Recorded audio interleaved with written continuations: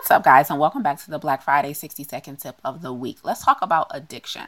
So, one potential cause of addiction is the absence or void in another area of your life, right?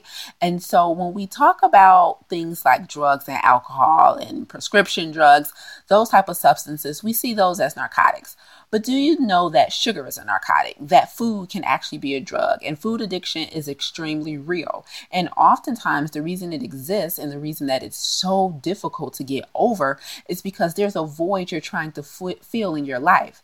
And so, just like with any other drug, food is not the problem, it's the answer, right? It's what you're using to solve the problem that you truly need to address.